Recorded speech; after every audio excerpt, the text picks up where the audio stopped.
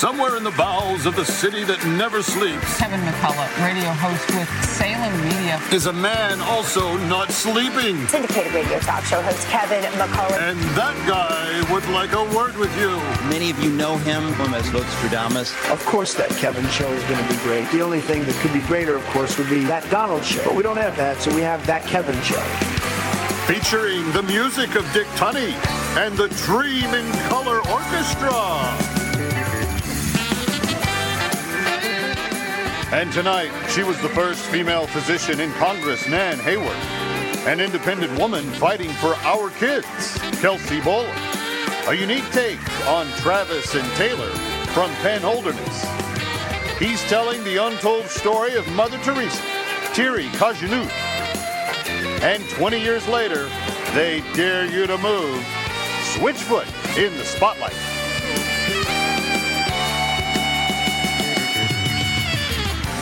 And now, from Times Square, where tonight they continue to shoot the film Noah, Escape from New York City. He's Aquaman himself. Here's that Kevin!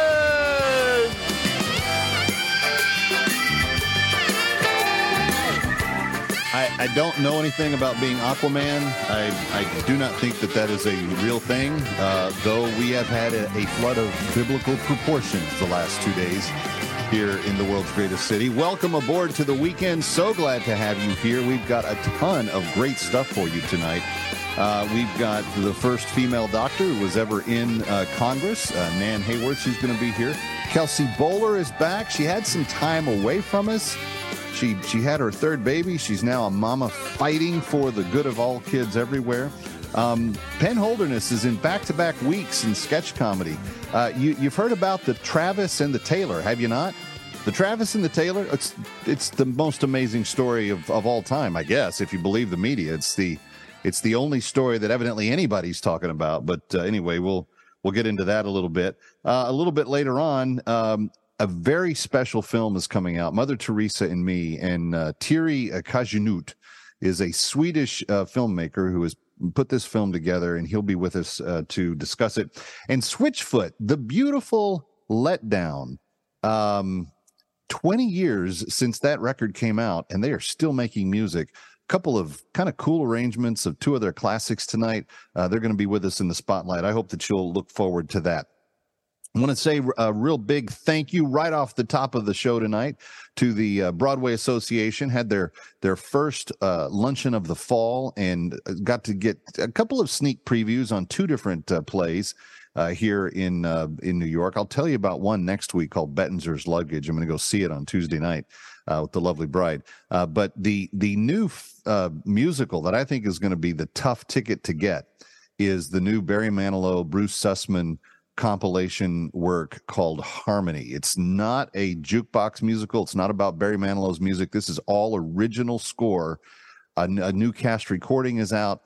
This is about a true life World War II era boy band, basically from Berlin, that made it huge. Sold 15 million records in the 20s and 30s. That's unbelievable when you think about the numbers of records and singles sold today and so forth. But anyway, a very well done period musical that's in that season, and it has highs and lows, and I can't wait for you to know more about it. But I do think it's going to be a tough ticket to get. So if you're headed to Broadway, see Harmony earlier than later, because once the reviews start coming in, it's going to be something else to see altogether. Speaking of World War II, we do want you to join us for that Kevin tour. We have limited seats available for a tour that is going to be in Europe in the summer of 2024. We're going to go to London. We're going to go to Normandy. We're going to go to Paris. We're going to see the places that Eisenhower, Churchill, the boys on D-Day, and others all witnessed and saw. And it's going to be really amazing. And it's super easy to hold your spot. You just go to thatkevintour.com, and put your deposit down and hold your seat for us. But we had less than 36 seats left at last check. So I just want to make sure that you know those are going quickly, and they've sold thousands of seats on this tour. We're getting a very intimate group together, so I hope that you'll join us. It's June, latter part of June into the first week of July, and on July 4th, we will be in the American Cemetery in Normandy, paying honor to those great heroes. All right, speaking of heroes, I'm really tired. I'm just sick to death of hearing the same story happen again and again. In the Portland, or in the Oregon public schools this week, Tlachuan, I think is how you say the name of the school district. There was something rather horrific. If you're the parent of daughters, and this happened to you, I don't know how I would respond, actually, if this happened to my daughter. Take a look at what one young boy did to a girl there this week.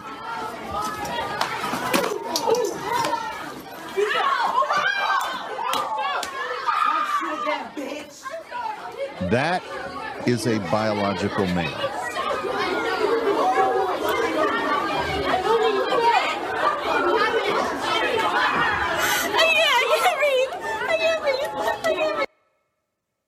That's a biological male that, as you saw, pulled the girl down from behind, slapped her in the face, and told her to try it again. Now, I don't know what she had tried. We don't have the luxury of seeing that part of the video.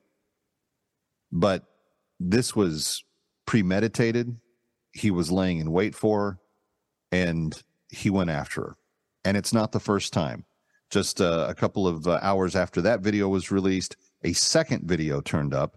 This is the same biological male, only he's attacking girls in the girls' PE class. Take a look. Just pushes them down and starts another fight.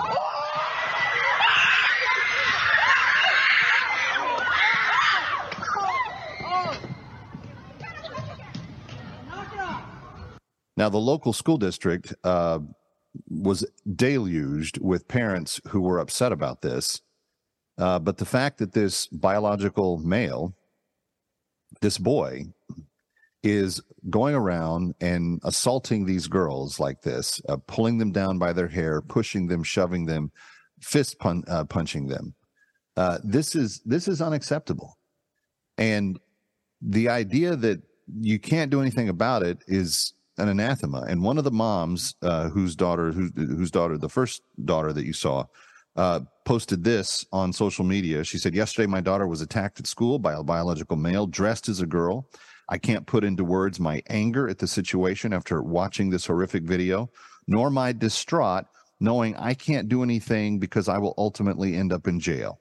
To the school, where were the supervisors? Why wasn't anyone present in the hallways? I don't want excuses. I want answers. Of course, the coward that he is fled after putting hands on my daughter, said the mother online. She also went on to say, in fact, he doesn't seem like a good human being at all. He is known for being a bully. He's done this to several girls. He is clearly targeting females.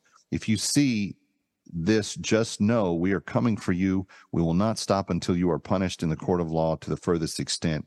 You will not get away with this, said the mom.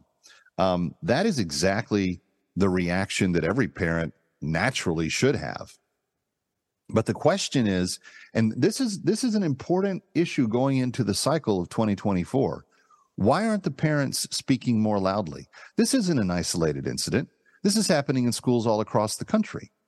Why aren't parents throwing absolute fits, running for the school board office, insisting on firing the superintendents and the principals in these places that see so intent on coddling people who have an imaginary issue with gender, as opposed to defending the boys and girls who are healthily adapted to the biological sex that they are?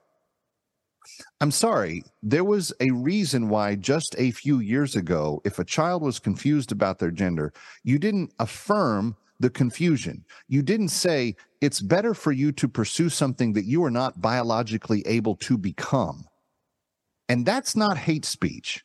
For those of you that would like to cancel somebody who says that, please show me a scientific demonstration where a biological female became a male. or a biological male became a female. Even if you change body parts and do surgeries and cross hormones and do all the other things, the DNA of the cell never changes. You can take the DNA from that person years from now, after living as the other gender or the other sex for years and years. You still take a single cell from their DNA. It will register, it will ping as whatever the original sex was of the person. The fact that we even have to have these conversations is insulting. But the fact that our children are at risk is unacceptable. So parents, do something about it. Don't sit back and let this happen in your school, to your kids, to your daughter. I won't let it happen to mine. Nobody else should have to either. I'm Kevin McCullough. We've got a huge show for you. Coming up next, Congresswoman Nan Hayworth. She was the first female physician in the Congress. That matters because she's concerned about something very important. Stay with us.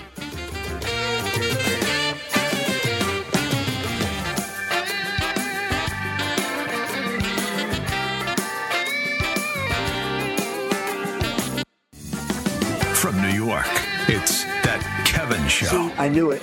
Come on, Kev. What's a few classified documents between friends? I told you all the time. I knew it. I knew he had some too. Here he is. That Kevin McCullough. All right, ladies and gentlemen, my next guest, I'm very pleased to have with us, as she was the first female physician to be a representative in the United States Congress. And she also stems from the Empire State, and she is very concerned about the cost of basic medical concerns for Americans, and she has some insight on what's still going on. Ladies and gentlemen, please put your hands together and welcome Congresswoman Nan Hayworth.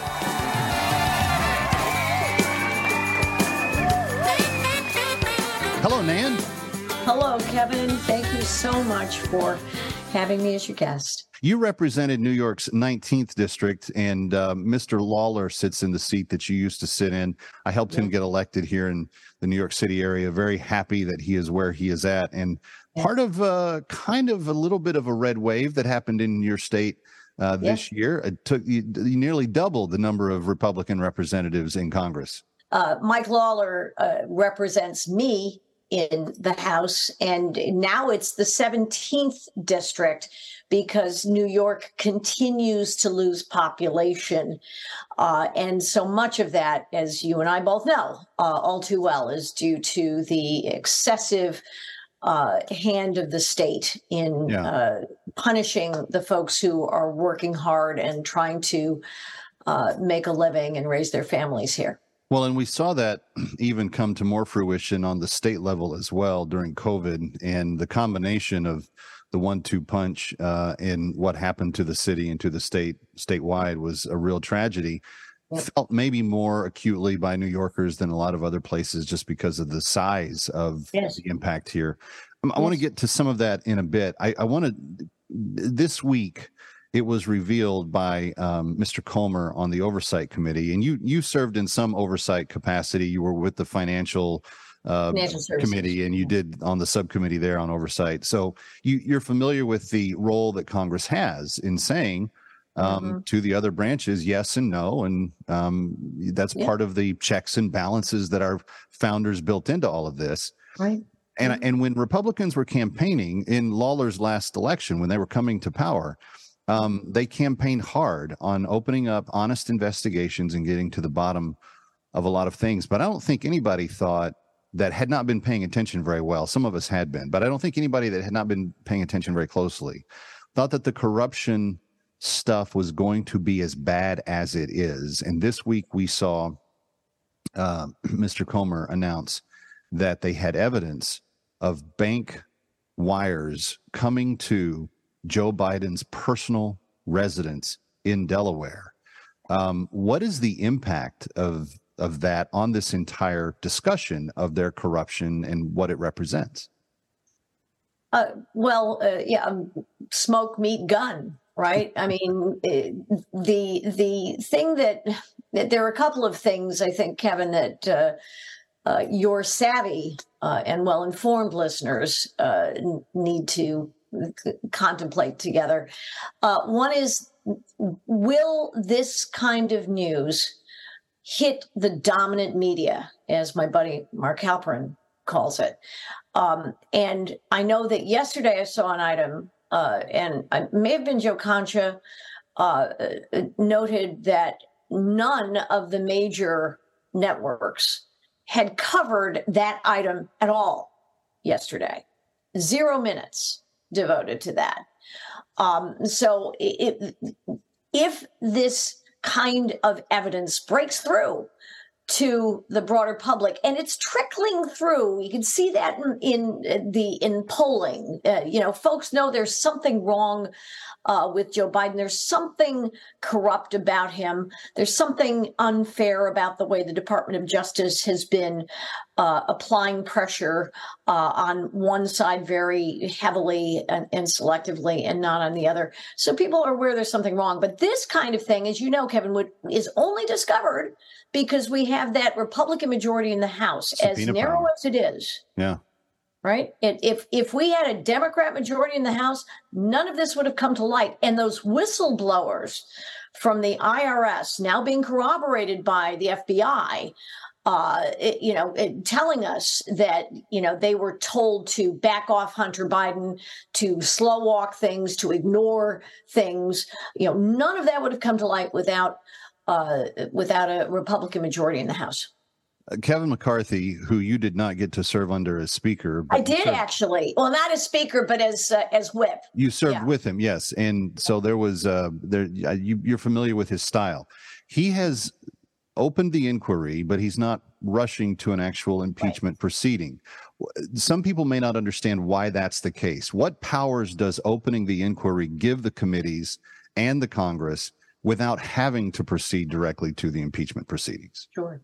Well, they have subpoena power, so they can bring evidence to the public, and that really is in this context today, because we have a Democrat, although narrow, a Democrat majority in the Senate. So realistically, we are not going to get a conviction vote in the Senate, even if the Republicans decided to impeach Joe Biden. The House impeaches, the Senate tries. So, that process doesn't go to conviction unless the Senate convicts. They didn't convict President Trump, obviously, either time that the Democrat House brought. But to your point, what you said, bringing it to the public's attention, that's one way that we can get these stories out, because if James Comer subpoenas information and then brings it to the public, people have to pay attention to it. Exactly. That's the key. And I think Kevin McCarthy has an extraordinarily challenging position as the speaker in this House with this House majority. And I think he's handled it adroitly. And I think opening an inquiry is the right thing to do. And look, what we were just discussing, Kevin, the outrages that are being exposed should trouble every American. And the key is, of course, to continue hammering away and letting things drift into the public view, even if the major news media are dragging their feet. And because the point I want to emphasize too, Kevin, if I may, is that, we talk rightly about Joe Biden and his incompetence and his corruption and his disintegration before our very eyes. But let's bear in mind, Joe Biden is the Democrat Party. There is no daylight between Joe Biden and the Democrat Party. So whatever you see that Joe Biden is doing wrong, all the failures of Joe Biden, all of his corruption, quite honestly, the Democrat Party has stood foursquare behind him. Yeah. It's going to be interesting. There's an increasing rumble of people that say that even Democrats are starting to understand that he's not going to fare well in another election cycle. And there's all kinds of ideas about who might take his place. Absolutely. I think it's a little early to put all the money on any horse on that side of the aisle just yet, but we'll wait and see. We're going to take a break. We're speaking with former Congresswoman Nan Hayworth, who, as a physician, has a thing or two to say about some of the healthcare policies of our country and what she would like to see happen. We'll get to that next. Stay with us. Ready or not, we'll be right back. That Kevin.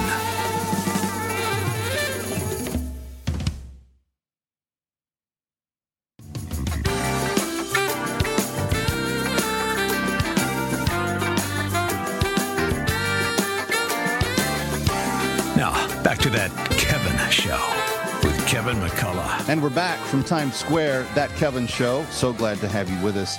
Congresswoman Nan Hayworth rejoins us. Why is it that we can't seem to get drug costs under control? What a great question, Kevin. And, look, so much of it is because of government's very heavy presence in our healthcare, even more so, of course, with the passage of Obamacare in 2009, I guess it was. But in what I'm referring to in this particular piece is the cost of so-called specialty drugs and biologics. And the airwaves are full of advertisements for these very special molecules. They go by all kinds of fancy, memorable or not so memorable names. They're advertised for psoriasis, for arthritis, for inflammatory bowel disease. Very troubling and painful and important conditions that they can powerfully control.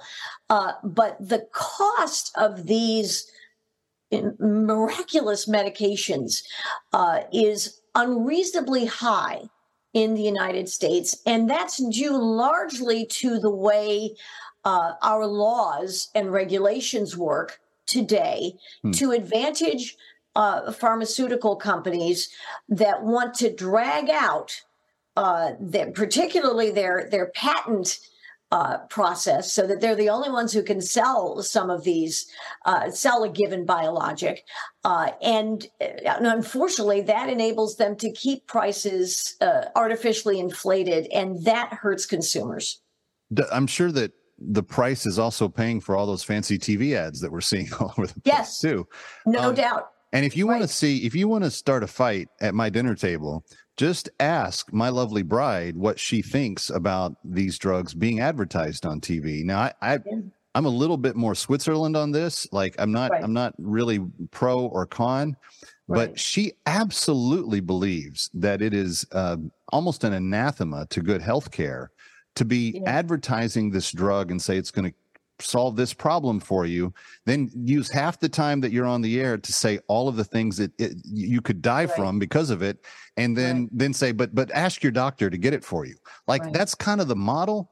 Is that healthy for the consumer? Does that give the consumer the most informed view of what they need to be doing? It's a great question, Kevin. And I will tell you, I've been a patient, although I've never received a biologic. I've been a prescriber. Obviously, I'm a physician who practiced for many years. And I've also worked with industry as well. So I've actually worked on... You've seen all sides of it. Right. Not direct-to-consumer advertising per se, but certainly forms of representation and advertising to the profession. Here's where I've always come down on it. I have real problems with doctors who advertise themselves because there's no intercessor between them and the patients. They're making claims. The patients are going to them. There's no one to protect them. When pharma advertises, I mean, over-the-counters are a different thing, but over-the-counters are hard to hurt anybody with, thank God. But if pharma advertises and says, ask your doctor's there to protect you from bad decisions, we hope. So that's where I'm like Switzerland about it, too, in that sense, Kevin. I don't have an objection to it. Does it add to the cost? Yes, no doubt it does. Although, is it the primary driver? No, the primary driver really is United States policy concerning biologics in particular, and the perverse incentives that play into what should be market forces. Ultimately, prices are driven down by competition. right? That's the healthy way to drive prices down, not to hold them down artificially, but to allow new entrants in the marketplace to come in more readily. So in our final minute, what is Dr. Hayworth's prescription to solve it? Definitely, we should call on our members of Congress and senators to change patent law so that concerning biologics, so that they can't stretch out, pharma can't stretch out their patents for 30 years, allow new entrants into the marketplace to get in more easily. We can do that by altering some of the ways the FDA deals with these things, and to work with patient advocacy groups to ensure that it's not incentivized to raise the prices of these biologics, because that makes the middlemen more money. It can be done. There needs to be public pressure. I think disease advocacy groups are especially important here, but every American is affected by this ultimately, and it's good to bring it to public attention. I thank you for the opportunity. Yeah, absolutely. Dr. Hayworth, Congresswoman from New York, come back and see us again sometime. Ready or not, he'll be right back. That Kevin.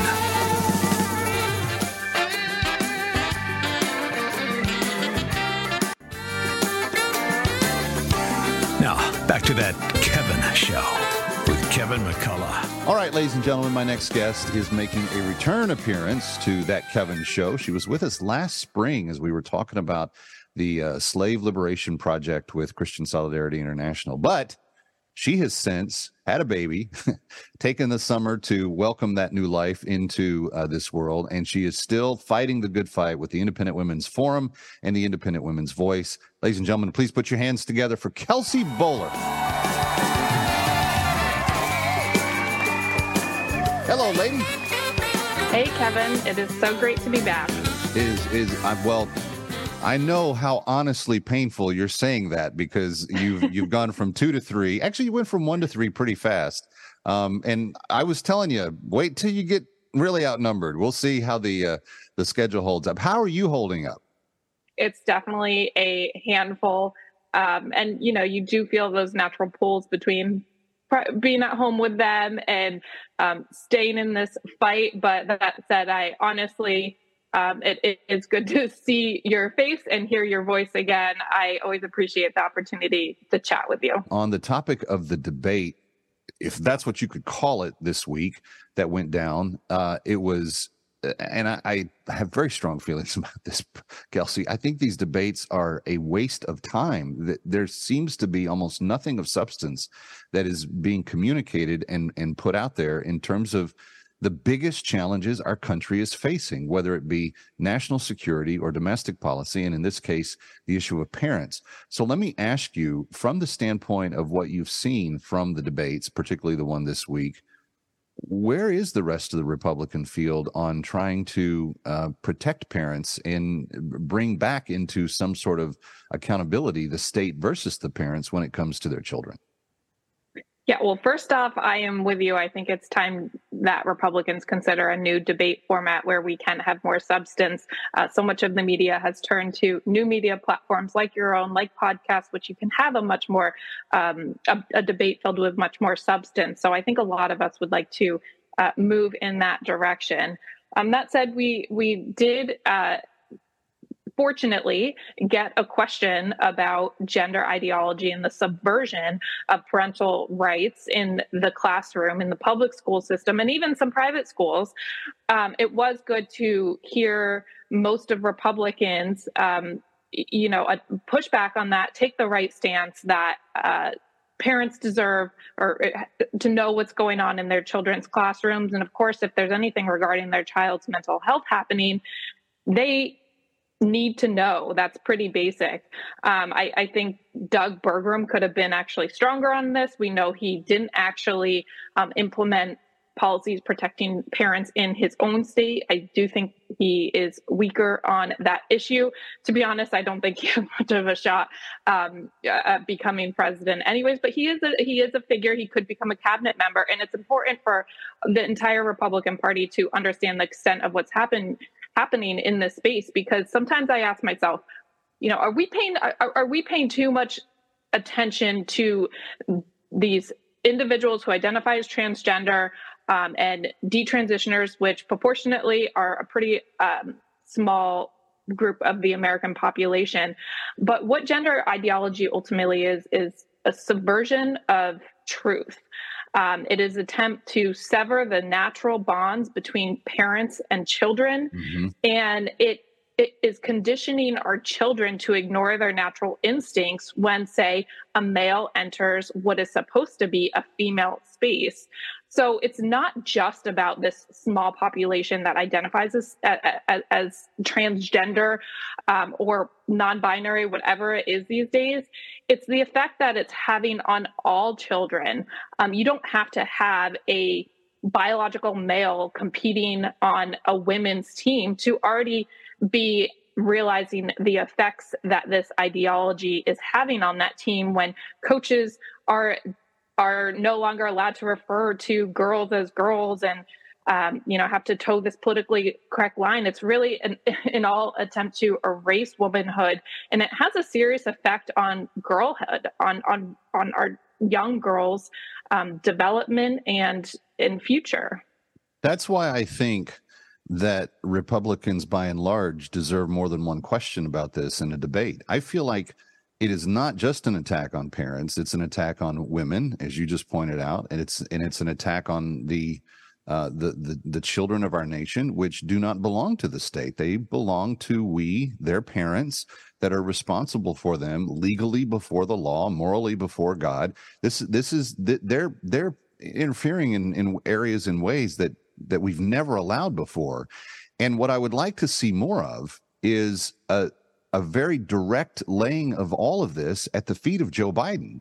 He came into office, and in one of his first moves, insisted upon that this gender ideology would be spread throughout the public school system, and he threatened tax dollars to districts that wouldn't go along with it. This has been something that was forced into the conversation by the other side as radically as it possibly could be.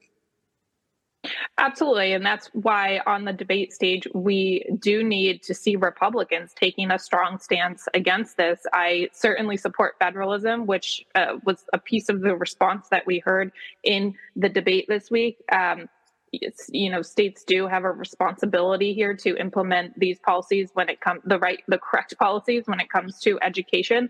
But again, the subversion that is happening is so drastic and such an attack on basic family formation that it is absolutely necessary that any GOP leader be speaking about this issue with clarity, with moral authority, and without fear. I think that is part of the reason Ron DeSantis, has the platform that he does, and we want to see him continue with that stance. We heard recently on an interview with Megyn Kelly, former President Donald Trump, had kind of a strange response when asked, "Can a man become a woman?" You shouldn't have to think about that answer. Of course, a man cannot become a woman, and vice versa. That said, I do think Trump as well has had good policies. He is on the right side of this.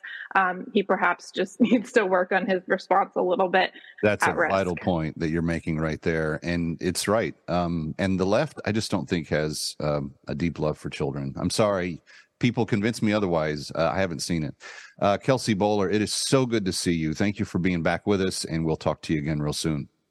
Thank you, Kevin. You got it. Kevin McCullough is continuing live from Times Square. And don't forget, in the spotlight, a lot of stuff about Travis and Taylor tonight. Ready or not, he'll be right back. That Kevin.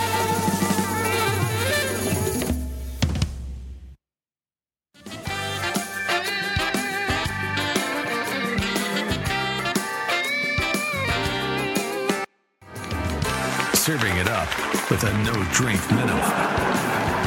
It's That Kevin Show. Ladies and gentlemen, they've been around for more than 20 years. Switchfoot, with guest vocalist John Bellione from New York tonight on this remake of a Switchfoot classic. fumbling his confidence and wondering why the world has passed him by.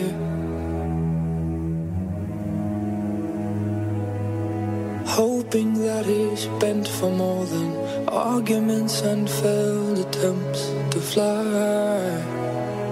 And we were meant to live for so much more. Have we lost ourselves? Somewhere we live inside. Somewhere we live inside. We were meant to live for so much more. Have we lost ourselves? Somewhere we live inside. Dreaming about Providence and where the mice and men have second drive. Now he's hitting waves. Maybe we believe it with our eyes half open. Maybe we're bent and broken.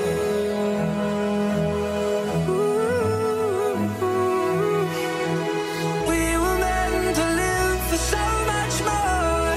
Have we lost ourselves? Somewhere we live inside. Somewhere we live inside. We were meant to live for so much more. Have we lost ourselves? Somewhere we live inside.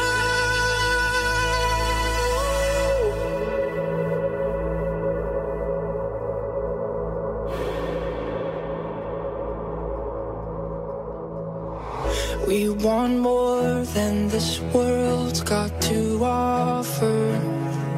We want more than this world's got to offer. We want more than the wars of our fathers. And everything inside screams for second life.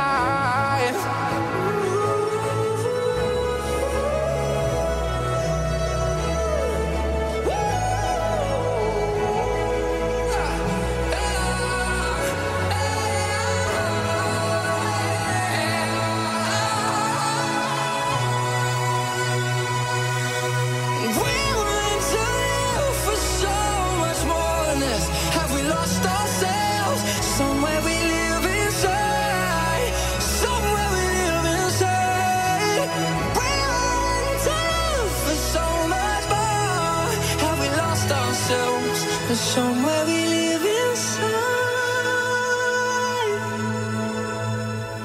And somewhere we live inside. Somewhere we live inside. Somewhere we live inside. Somewhere we live inside. One of the most beloved songs of the band Switchfoot, as their beautiful Letdown album celebrates 20 years this year. One of the remakes that is going to be featured, John Bellione on vocals and Meant to Live.